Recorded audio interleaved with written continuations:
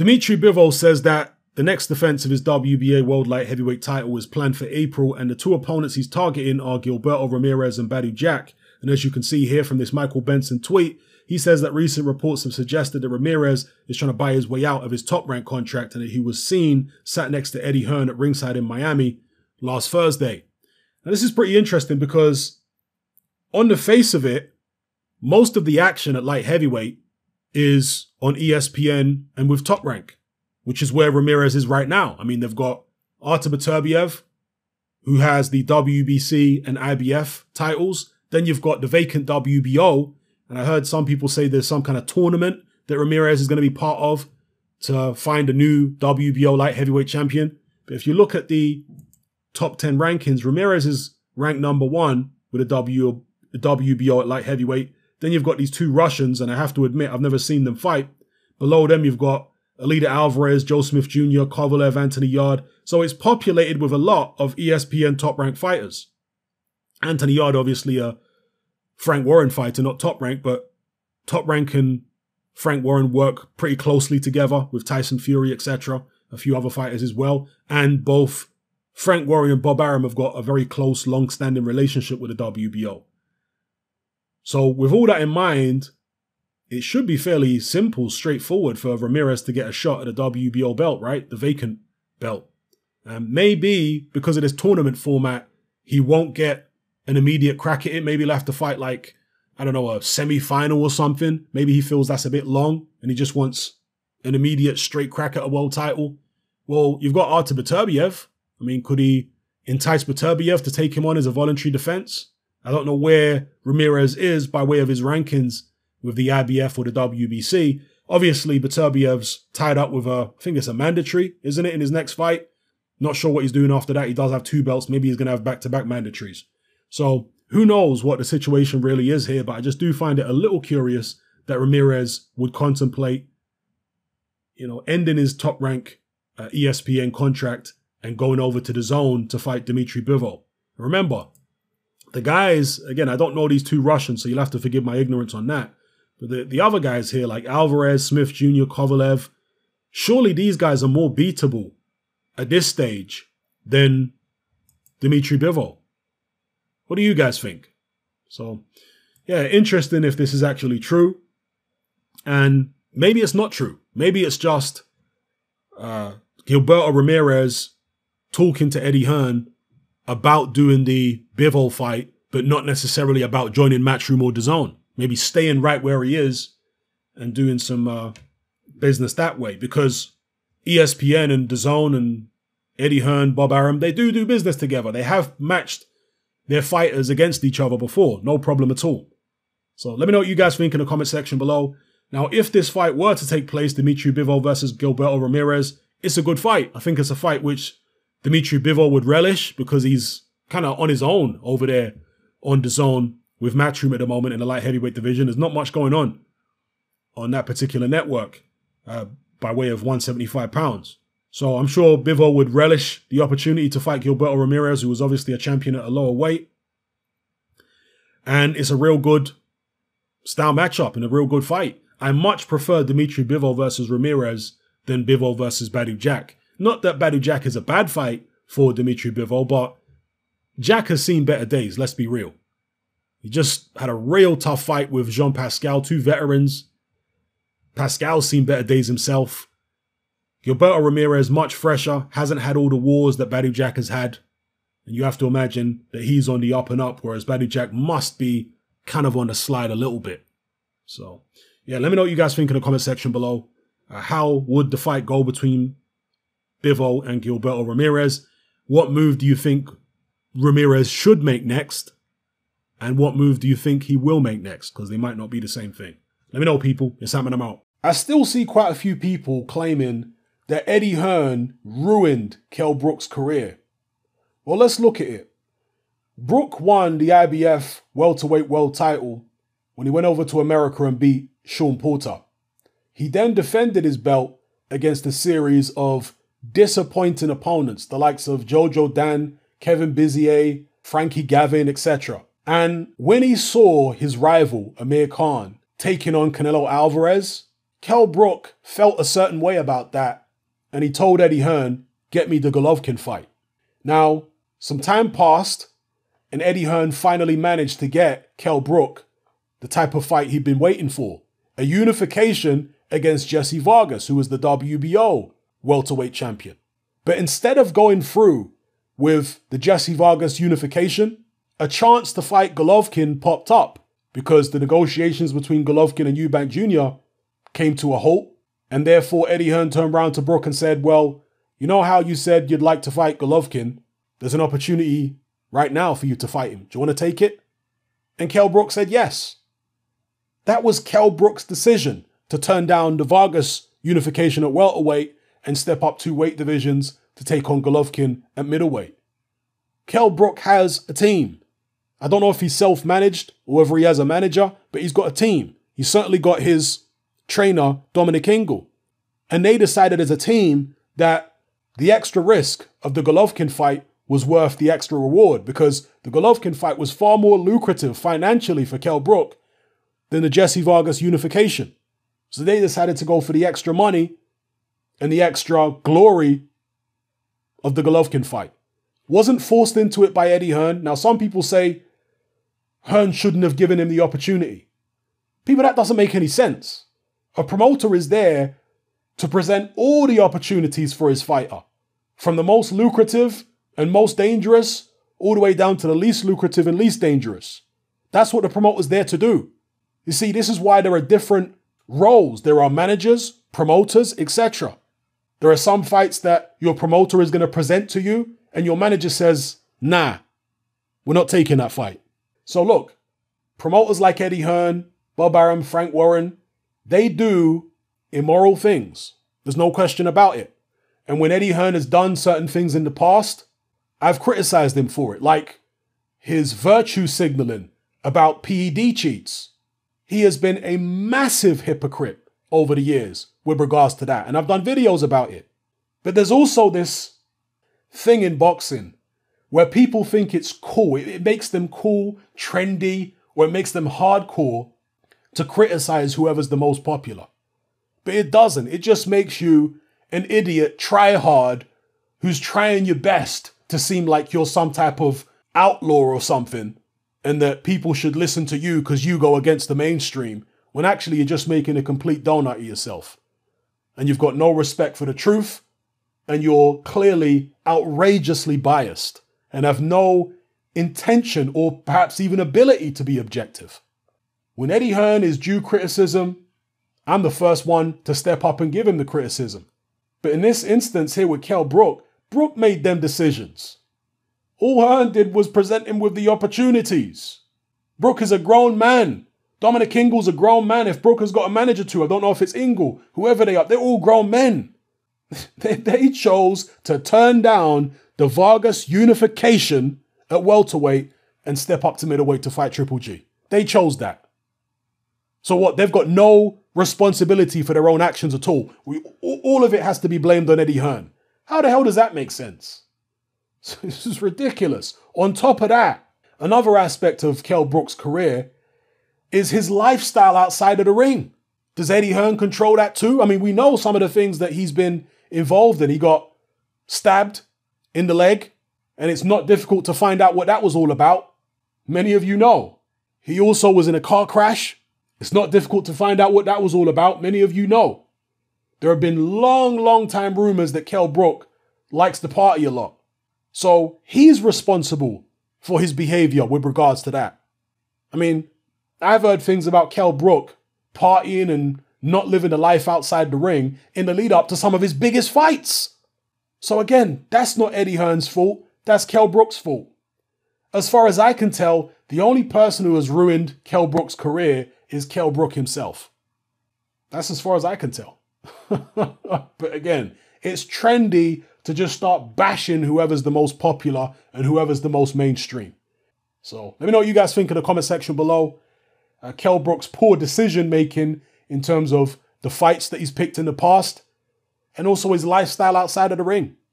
Let me know, people, what's happening out. Most people have understandably assumed that Tyson Fury is not serious about trying to knock Deontay Wilder out in this rematch and that it's just some misdirection from him.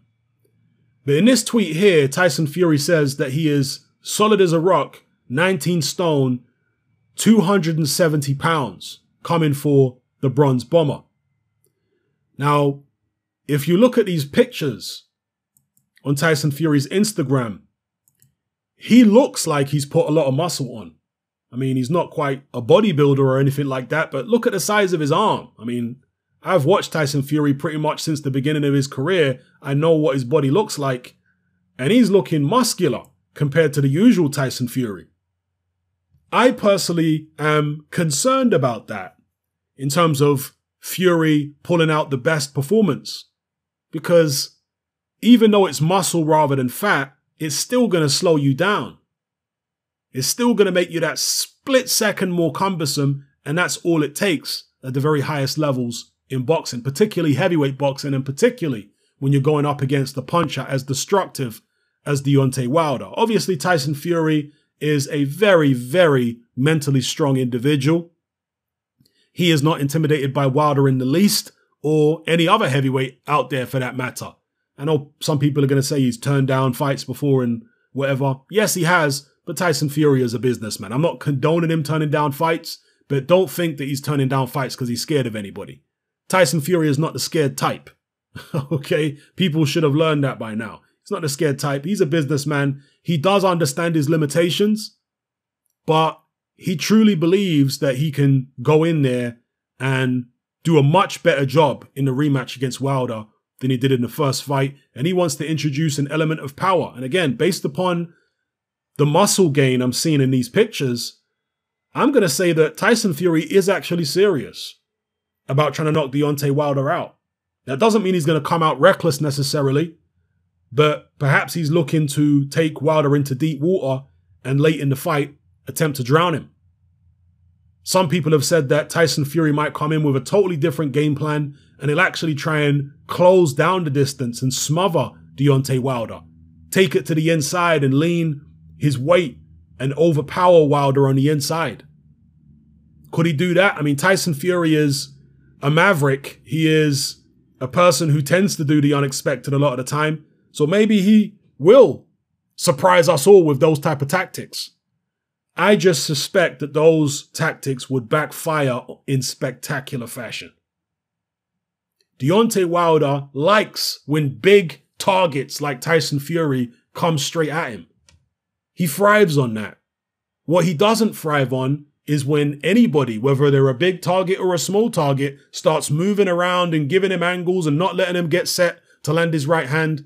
That's what he struggles with. That's what he's always struggled with. Go back and look at the Artur Szpilka fight or the first Fury fight. He doesn't like movement.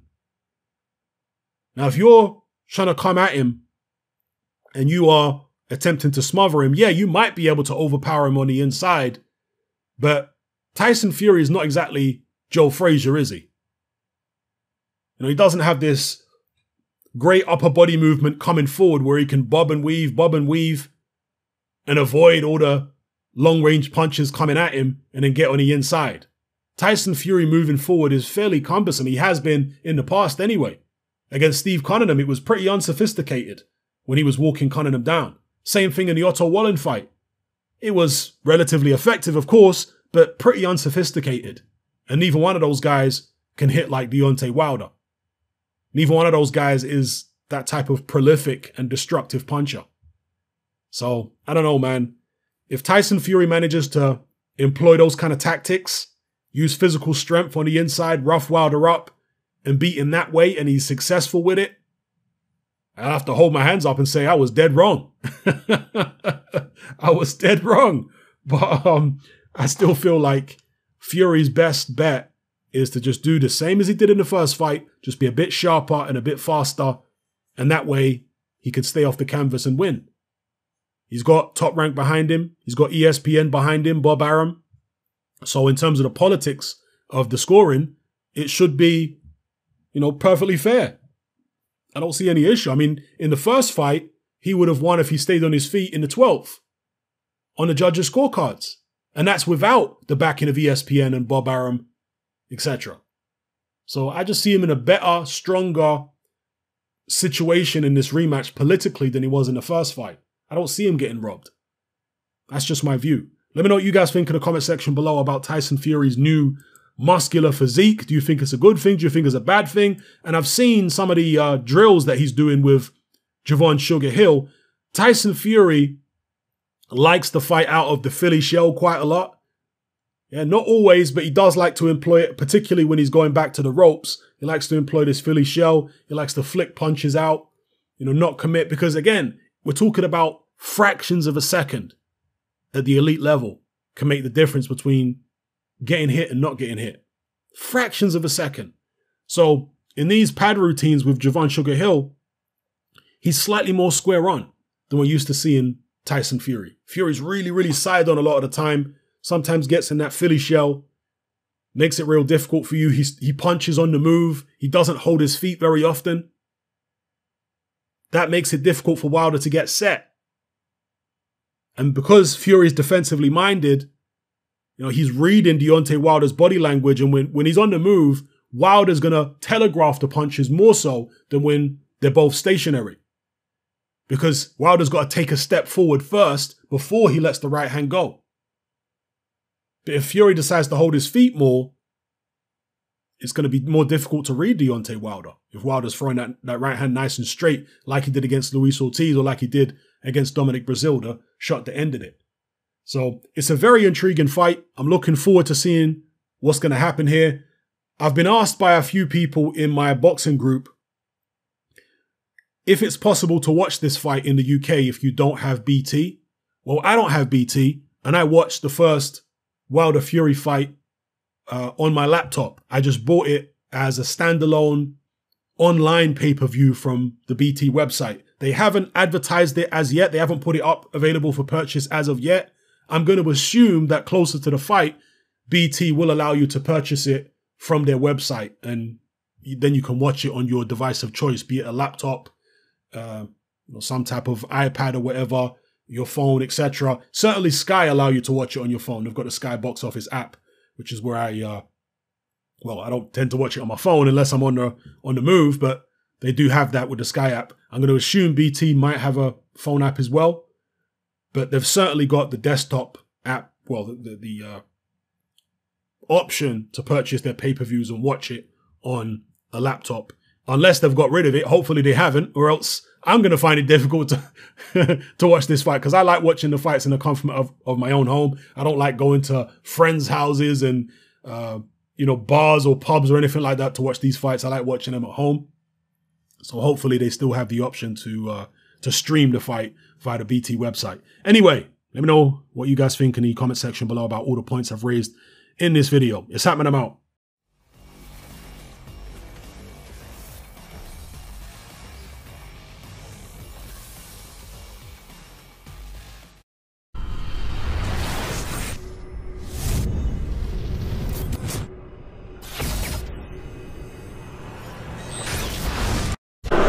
Andrew McCart, IFL TV in association with MTK Global. I'm here in Sheffield for the public workout for BROOK'S versus DeLuca. With me I've got Jordan Gill.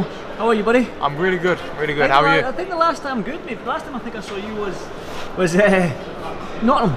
Yeah. When you fought Nottingham. Yeah. That was the last time I saw you. Obviously things didn't go to plan back then. Don't want to go back to that, but obviously new year, new you sort of thing. How's 2020 looking for you? Yeah, it was a while ago now. It's looking good. I'm ready for a big fight.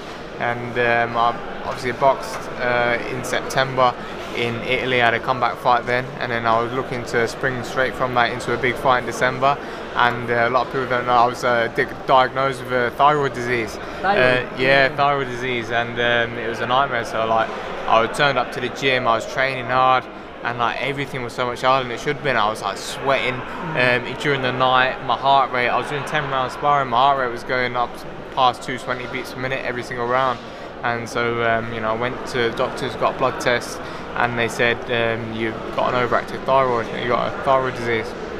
So I had to go for loads of tests and loads of different things I had to do, and finally I'm back on the straight and narrow. So they said I had subacute painless thyroiditis. So no, I'm not going to put that in the title. Yeah. There's no way I can. No, I don't think I could spell it. I can just about say it. So the thyroid went up, then it went down underactive, then it's leveled out now, but it's just taking so long, and it's been so frustrating for me, because if anybody knows me knows that I'm a gym rat, and actually kept me out the gyms. As I, whilst it was overactive, they wouldn't let me train, because obviously if my heart rate's going past 220, they said I could have you know, heart failure at any time. So you know, when you see football players drop dead on the pitch, that could have been me in young Scottish kid. Sorry, there was a young Scottish kid a few years back that dropped dead with heart disease. It's terrible. You see it quite often, and you know, that could have been me, but it wasn't.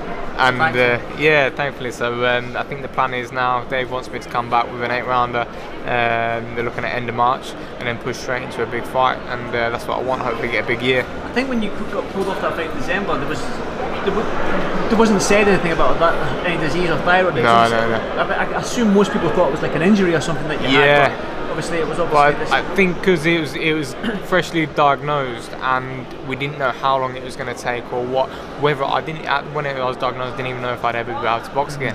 And you know, for someone like me who I've dedicated my whole life to boxing, it's everything to me. So, you know, it would have been a nightmare, and it was just hard. So I think until all the details that I had in my hand, and knowing how long it'd take me to get ready, we didn't really announce it, didn't say anything to anyone. So as far as everybody else knew, I was just injured or just out of a fight, and would probably push on this year. But luckily I can push on this year. Everything's 100% now. Yeah, fighting fit. I got my brain scan on Monday. Hopefully they find it, and yeah, it should be fine. And firing to go now.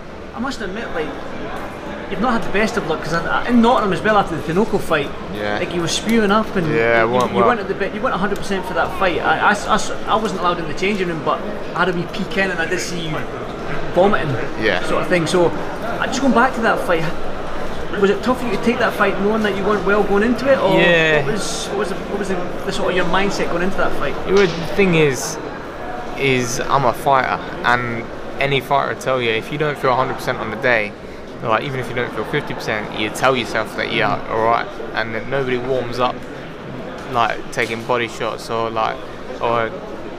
doing things like that. So it was nowhere me knowing how bad I was until I got in that ring. And then as soon as I got in the ring, like, the split time, like, I was getting caught with jabs, which I'd never get caught with within 30 seconds. I was getting caught, and like my timing, everything was off. And obviously I couldn't take a body shot. I've never been dropped in my whole life with a headshot ever, and I've still not been dropped with a headshot. But I mean, body shots, usually these shots you walk through, and I've walked through walls, and when the resistance isn't there, it's not there, and there's nothing you can do about it. And it was for me tough pill to swallow, because I was never going to pull out, because I was top of the bill live on Sky Sports. I just had a big fight in Nottingham, won that title, and I wanted to build the momentum. I want everybody to know my name, and it's a lesson learned, because I know now. I thought, you know, all day you feel ill, you're not well, you're on the toilet, you're being sick, this and that. You know you're not 100% or not even 50%.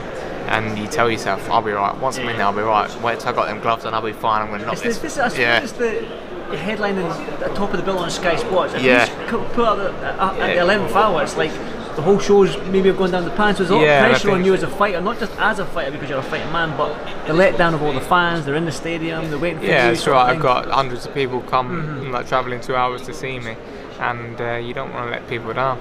And if I knew what I knew, like now, then I wouldn't have fought, and I would have just cancelled it and then got on to another show, and then who knows, I might have been even fighting for a world title now, because I was heading that way. But you know, you learn, you move on. It's not like I'm 30 years old and I'm scratching around for a fight now. I'm 25. I'm still young. I'm looking forward to proving that it was an off night, and anybody that knows I weren't right. Did you visit the Tinoco fight? Oh yeah, I'd love to. I don't know if it's dead in the water now that obviously Cordina's beat him at upper weight at super feather, but you know, that's a fight that I'd like, no problem. I just want the big fights. So obviously Dave wants me to have this 8-rounder. We'll do it. We'll get the rust off. Obviously my body has been up and down all the time, so like now I'm training, I'm feeling good. it makes me realise like how bad I did feel, and how long, like I don't know how long I wasn't right for. And I know I had that comeback fight in September, but you know, even before that fight, like my heart rate was racing before that fight, and obviously I didn't know why, but now we know. You've got a smile on your face. Yeah. Your training must be going well. Yeah, it's going really well. I've not started sparring yet, but you know, I'm into probably my 5th week of training now. I'm in a good place. I'm fit. I'm firing, and I can't wait to start sparring. That's the next step, probably next week, and then just get a fight, because I just want a big fight. I think the big fight you wanted, if you got through Tinoco in Nottingham, was Kanzu, yeah. I called his name out in when I boxed in Peter, obviously after that fight, because he's just become the WBA world champion. Obviously he's had some really good defences since, so he's proven himself a worthwhile champion. I'm not asking you to call him out, because it might be a bad No, I mean, I right now I don't think I'm in a position to call him out, but hopefully by the end of the year I will be, and I know that nothing comes without working for it. So I think the difference between ambition and greed is someone that's greedy is not willing to work for it. I'm willing to work for it. Hey Alma, you alright? Yeah, good, thank you. And you? So are you? Tomorrow? No, not tomorrow. I'm too fat at the moment. You are? I'm too fat. Too fat? Yeah. He said it, not me. See you later. Yeah, so I think I'm willing to have these fights and get back up there, mate. And you know, March is the start, so get an 8-rounder, then straight into a big fight, 10-12 rounder. That's what I mean. So this 8-rounder, you want to go straight into a big fight, a big name. Yeah, after that. European or what? Yeah, do an 8-rounder, get straight back in there at a decent level, get the rust off, and then straight into a big fight, whether it's domestically or European level. That's what I want. I mean, I don't know the situation with the European title at the moment. I understand that a Spanish guy is champion. I heard Gavin McDonald's fighting for it, maybe in May. But who knows what the situation is going to be by the middle of the year.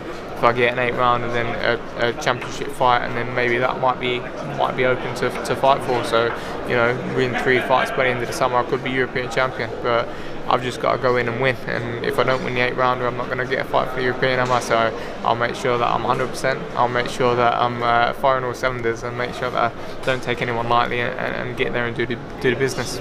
How do you stay so positive? Since I've started talking to you, you've had a smile on your face while you're talking, but after Nottingham, obviously coming back, we warm-up fight, and then pulling out of your fight in December with thyroid disease. I mean, how do you keep that smile on your face coming into 2020? Has it been hard for you, or has it been easy? It's been hard, but yeah, I don't know, I just want it so bad. And I think for me, having that time off, because after that September fight, I wanted it so bad in December. I wanted a big fight. I was promised a big fight in December, and when it's taken away from you, because this thyroid disease is not nothing that I've done to cause it. It's an autoimmune disease, so it's hereditary and it comes in the family. So it's out of my hands, and it's happened to me. But in a way, I feel like it might be a blessing, because it's taken me out of boxing, and I've not been able to train. It's like starving somebody, and I realised how much I need boxing, and I just can't wait to crack on. You know, every part of my life is sorted. I'm married now. I got married in December. Thank you. Got my life sorted, but the only thing that's missing is boxing now, and these big fights, and what I want to achieve. So I'm excited to go in and prove I know how good I am. I know what I do in the gym. I know the guys that I've sparred and what I can do. So I'm excited to prove it, and I think the smile that I've got on my face is because I'm so excited to prove it, and so excited to have a good year, and because I need it. I really need it, and you're going to see the best of me this year, because I've not felt this good for a long time, whether it's this thyroid disease, that or this. I don't know what's happened, but something's clicked now, and I'm on the ball, as they say. Good stuff. But you said the European title this summer. What are you hoping for the end of this year? Then maybe this time next year, I'm sitting down with you again. What are you hoping for to talk about? This time next year, what I want is, if I was to get a world title shot, what I'd like is for the media or people in boxing, when you talk about boxing Twitter, for not everybody to say, that's a disgrace, how come he's got a world title fight? I want to be in the mix there, so like top 10. thinking, you know what, he deserves it. That's what I want to prove myself. You don't want to be given a world title. You no, want no, to no. fight the champion, beat the champion, and take the belt off him. So I mean, I want to prove myself top of domestic. Obviously, if I get European title, you're top 10 in the world, aren't you? But I want to. Any champions you've got your mind on? I don't care. Nah. Honestly, I don't care. I just want to prove myself worthy, and this year I will. Good stuff, well, John. I won't keep you much longer. No, honestly, thank you, mate. So happy to see you back myself. Thank you. You've got a smile on your face. I mean, you've put a smile on my face just because you seem so happy. So it makes me happy. But good luck with the rest of this year. Hopefully, I'll see you in March for your fight. And good luck. Yeah. Appreciate it. Thank you, mate. Man. Thank you. Cheers.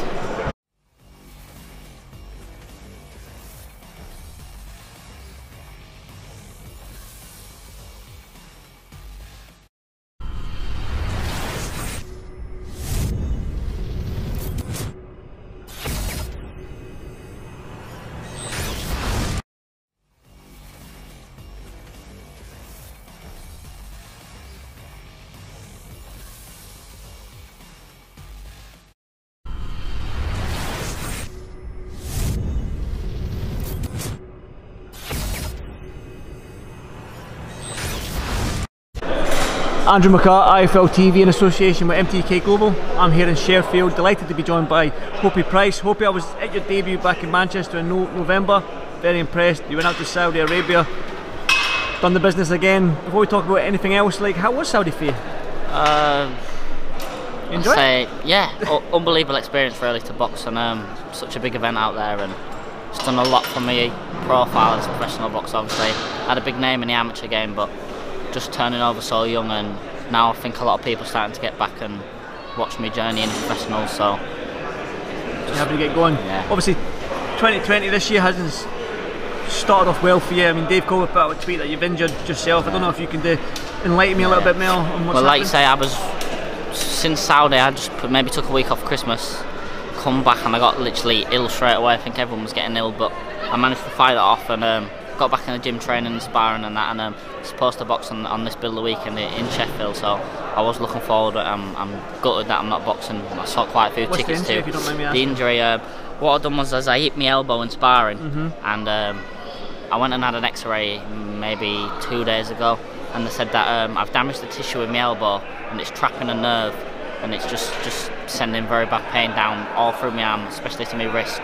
So if it was a little niggle, I'd have probably been able to go through it, but I think at this stage in my career, I haven't been able to sleep, and so I wouldn't have had the right preparation to box on Saturday night. And I think, like you say, I'm only young, so there's no point in me taking a bigger risk and possibly injuring it worse and being out for maybe 6 months or a couple of months.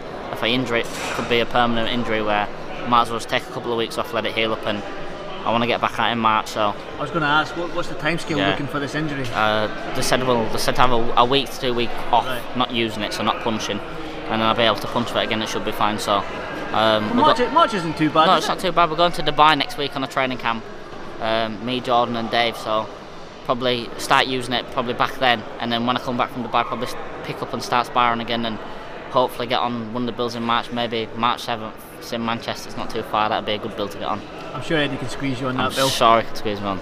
You better tell him now. Tell it. Let's see. No, last time I sold quite a few tickets there last time as well, and that's where you made your debut. Made my debut. Put on 2 good performances. One in Manchester, one in Saudi. So I think I'll be ready for March 7th. I mean, what are you, 19? 19. Still 19, yeah. 19, I mean, you're so young. What you hope? Normally with young kids coming through, like they get a fight. March fight, April fight, May fight, June, July. Are you hoping for that? Injury free, maybe March, get back out in April, and in the summer? I'm ready to fight whenever, whenever Eddie and Dave says I'm good to go. It's really what I love to do. To me, it's what I was born to do. Really, it's to fight. But I've got to understand that I need the time in the gym to learn. I think sometimes just going and sparring, right?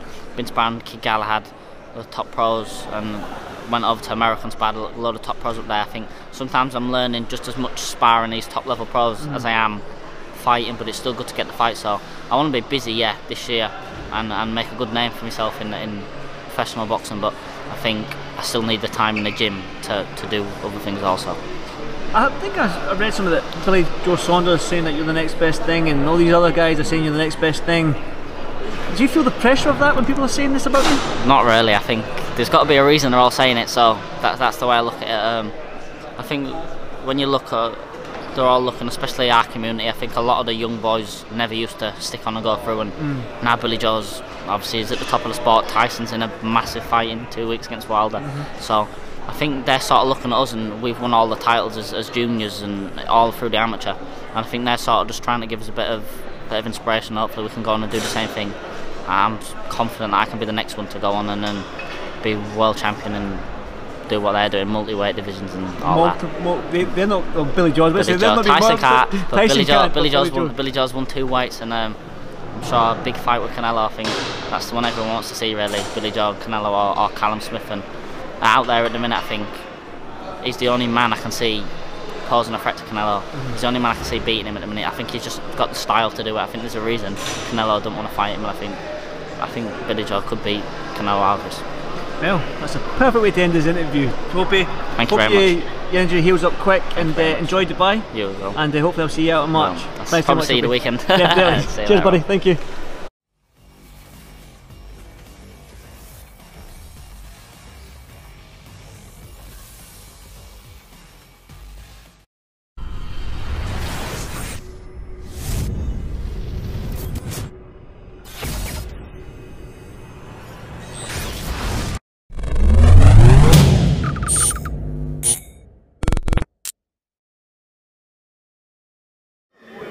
This is Andy Perowar for Boxing Social in association with Betfred, and I'm joined by Liam Williams here in Sheffield. Liam, firstly, how are you?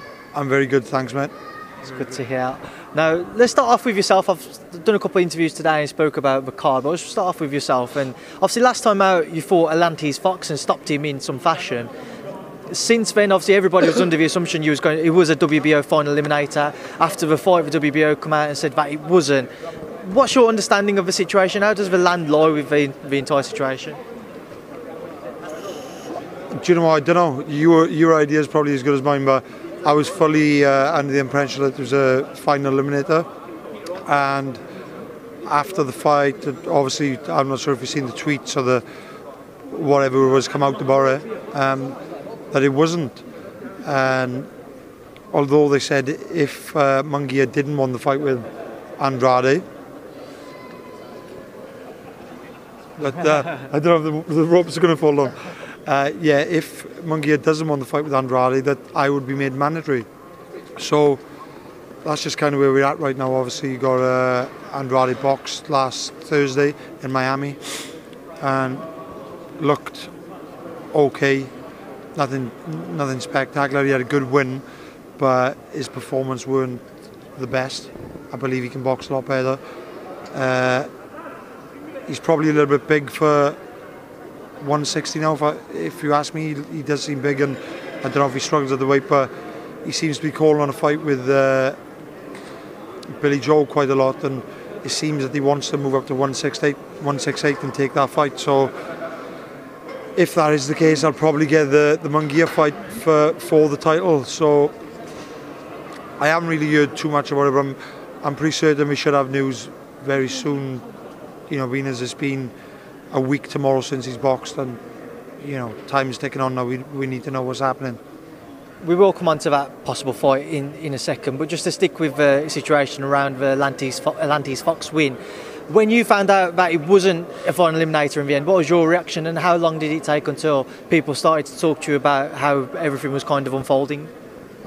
I was pissed off, to be honest with you, because you know, that was my big.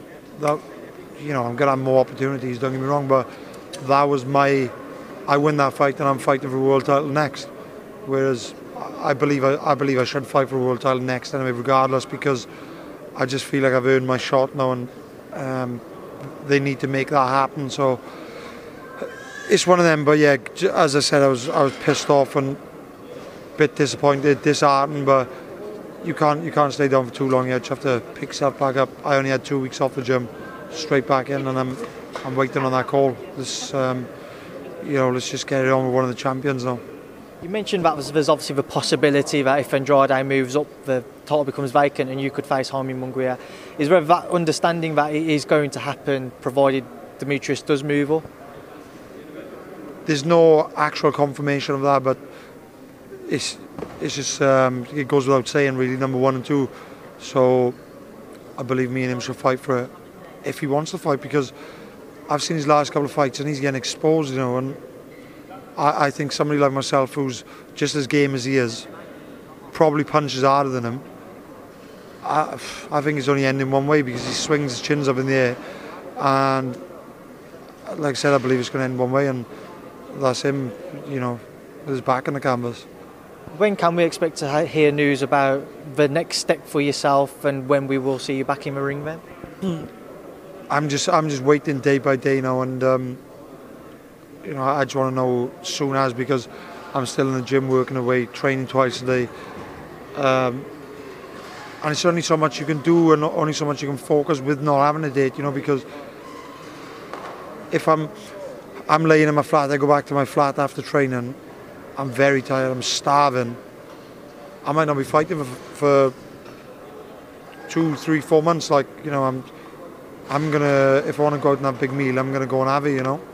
I won't go and eat a lot of crap, but it's just a case of, you know, when you got a date and when you're fully focused, you've got a vision and you know exactly where you're going, which I haven't got right now, so I could do with that. And obviously you mentioned Demetrius Andrade possibly moving up. How do you think he would fare against Billy Joe? It's a good fight, you know. It's 2 southpaws, 2 technical southpaws. I do believe Billy Joe beats him. Billy Joe's class, very, very good southpaw, and I've shared rounds with him, so I know just how good he is, and probably a little bit biased on the other hand as well, because he is a friend of mine. But yeah, it'll be a good fight, but I do expect Billy Joe to be the victor. There's also a lot of talk about Billy Joe possibly facing Canelo. How do you think Billy Joe would fare against Canelo if that fight was to be made? Let's be honest, Canelo's going to be a difficult fight for anyone, even at higher weights. So Billy'd be in for a serious fight, but Billy on his A game, and you know, coming in, like let's just say Billy Joe coming in the kind of form that he fought David Lemieux. If he comes in with that kind of form, he's going to cause anybody in the game problems, and you know, Canelo included. So it's one of them. I hope he does get the fight, you know, because you know, Billy's been around for a long time now. He's two-weight world champion, but he hasn't quite got them breakout fights where, you know, he's fought an elite fighter on a massive stage, and I think he fully deserves that.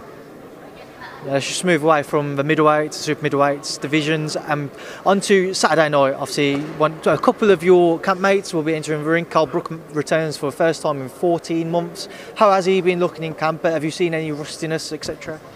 No, do you know, I was just explaining to someone else just now, and it seems like he's got the bit back between his teeth, and he's light, he's good on the weight. He's lighter now than what he would be this far away if he was making 147, and you know, believe it or not, that is the truth. You know, he's in great form. He's been performing. We've obviously trained alongside each other for weeks, but even when he's sparring stuff, I've hung around behind and watched, and you know, he seems on great form to me. So I don't see anything other than a Kell Brook win, and hopefully he's going to get in good fashion as well. You can't write this other guy off, because you know, he's quality, and he looks a very solid 154 as well. So it's going to be a good fight, but I fully believe Kell's going to win. Carl's obviously been after a big fight ever since his last bout against Michael Zarafa. For whatever reason, it hasn't materialised as of yet. Have you seen any sense of frustration or anything in Cal? A sense that, you know, why has that fight not happened for him? Have you seen anything different in him? Not really, because outside of the gym I don't spend a massive amount of time with Kell. Sometimes we go for a coffee and whatever else, but you know, Kell's a family man, and he does his training, he goes home and, you know, does his thing and lives his family life. But in the gym he comes in, he's always in good spirits, and we always have a good laugh and a joke. Yeah, he seems in very good spirits, so he's not letting it get to him too much, I don't believe. And just give me a prediction and a breakdown of the DeLuca fight for Kell on Saturday night. I think DeLuca's going to be. I think he's probably going to be well in the fight for the first 4 to 6 rounds. and I believe as long as KELL's still got in competition what we all know that he's got and he's had, then KELL starts to break him down and stops him within 8 to 10 rounds. I mean, obviously, another one of your campmates, Kid Galahad, fights on the card in the IBF final eliminator. How's Kid been looking in the camp, given the frustrations on the back of the Josh Warrington defeat? Do you know what? Barry doesn't get frustrated. He really does. He's one of these people who, he's the most mentally strong person I've ever come across, and on that, and he's just like, nothing gets to him. He's quite cold, actually, Barry. Like, sometimes I just think that man's got no heart, you know, nothing affects him. He's like, you see a serial killer in a film and like constantly just straight face, no emotion. That's Barry for you. Like, even if he was pissed off, you wouldn't know any because he doesn't show nothing. But he's looking fantastic as always. I've never really seen Barry have an off day in the gym, very rarely, and he's on great form. And again, I think he's definitely going to come away with a win. And I don't know, maybe if I had a bet mouse, and I'd probably say point to him for Barry, not because he's not good enough to stop him, but I just think this kid that he's fighting, this man that he's fighting, he's very tough and he's very game, and he's got a lot in his own arsenal, you know. So we'll see, but I fully believe Barry's going to win again, and you know, put on a fantastic boxing display. A final thing on your camp, I just wanted to get your thoughts on. Obviously, recently came out that Ivan Garbu had an adverse finding found in one of his tests from the WBC Clean Boxing Programme. I know over social media you was a defendant of the fact you didn't want to get your name kind of strung along with it, you didn't want to have your own name tagged with it. What's your understanding of the situation, and how frustrating a period has it been for you, for anybody who's kind of tried to associate your name with what's gone on? Yeah, do you know what? I've not really spoke to him in depth about it. I've not spoke to Dom in depth about it. I don't know the situation, so I can't really comment. But I was just defending on, you know, people tagging all the lads from the gym and stuff, saying, fucking INGLE, Pringles, fucking the Juices gym, all this fucking bollocks. And I don't want to get my name, you know, I don't want these people. I've been on a great run recently and for the last 8 months, and you know, I've been on that good run through very hard work and a lot of dedication. I've taken myself away from family and friends, and I'm living away from home. So I don't kind of want people. Anybody who really matters knows the crack anyway, and I just wouldn't like to have people thinking I'm a cheat, because you know I'm on it. You know, I dig in day out, and I'm making it happen for myself. I'm not looking to cut any corners. Finally, Liam, if I do let you shoot off, because I know everybody's left you from the camp. About 2 weeks away now from Wilder Fury 2. Just break that down for me, Liam. How do you see it playing out?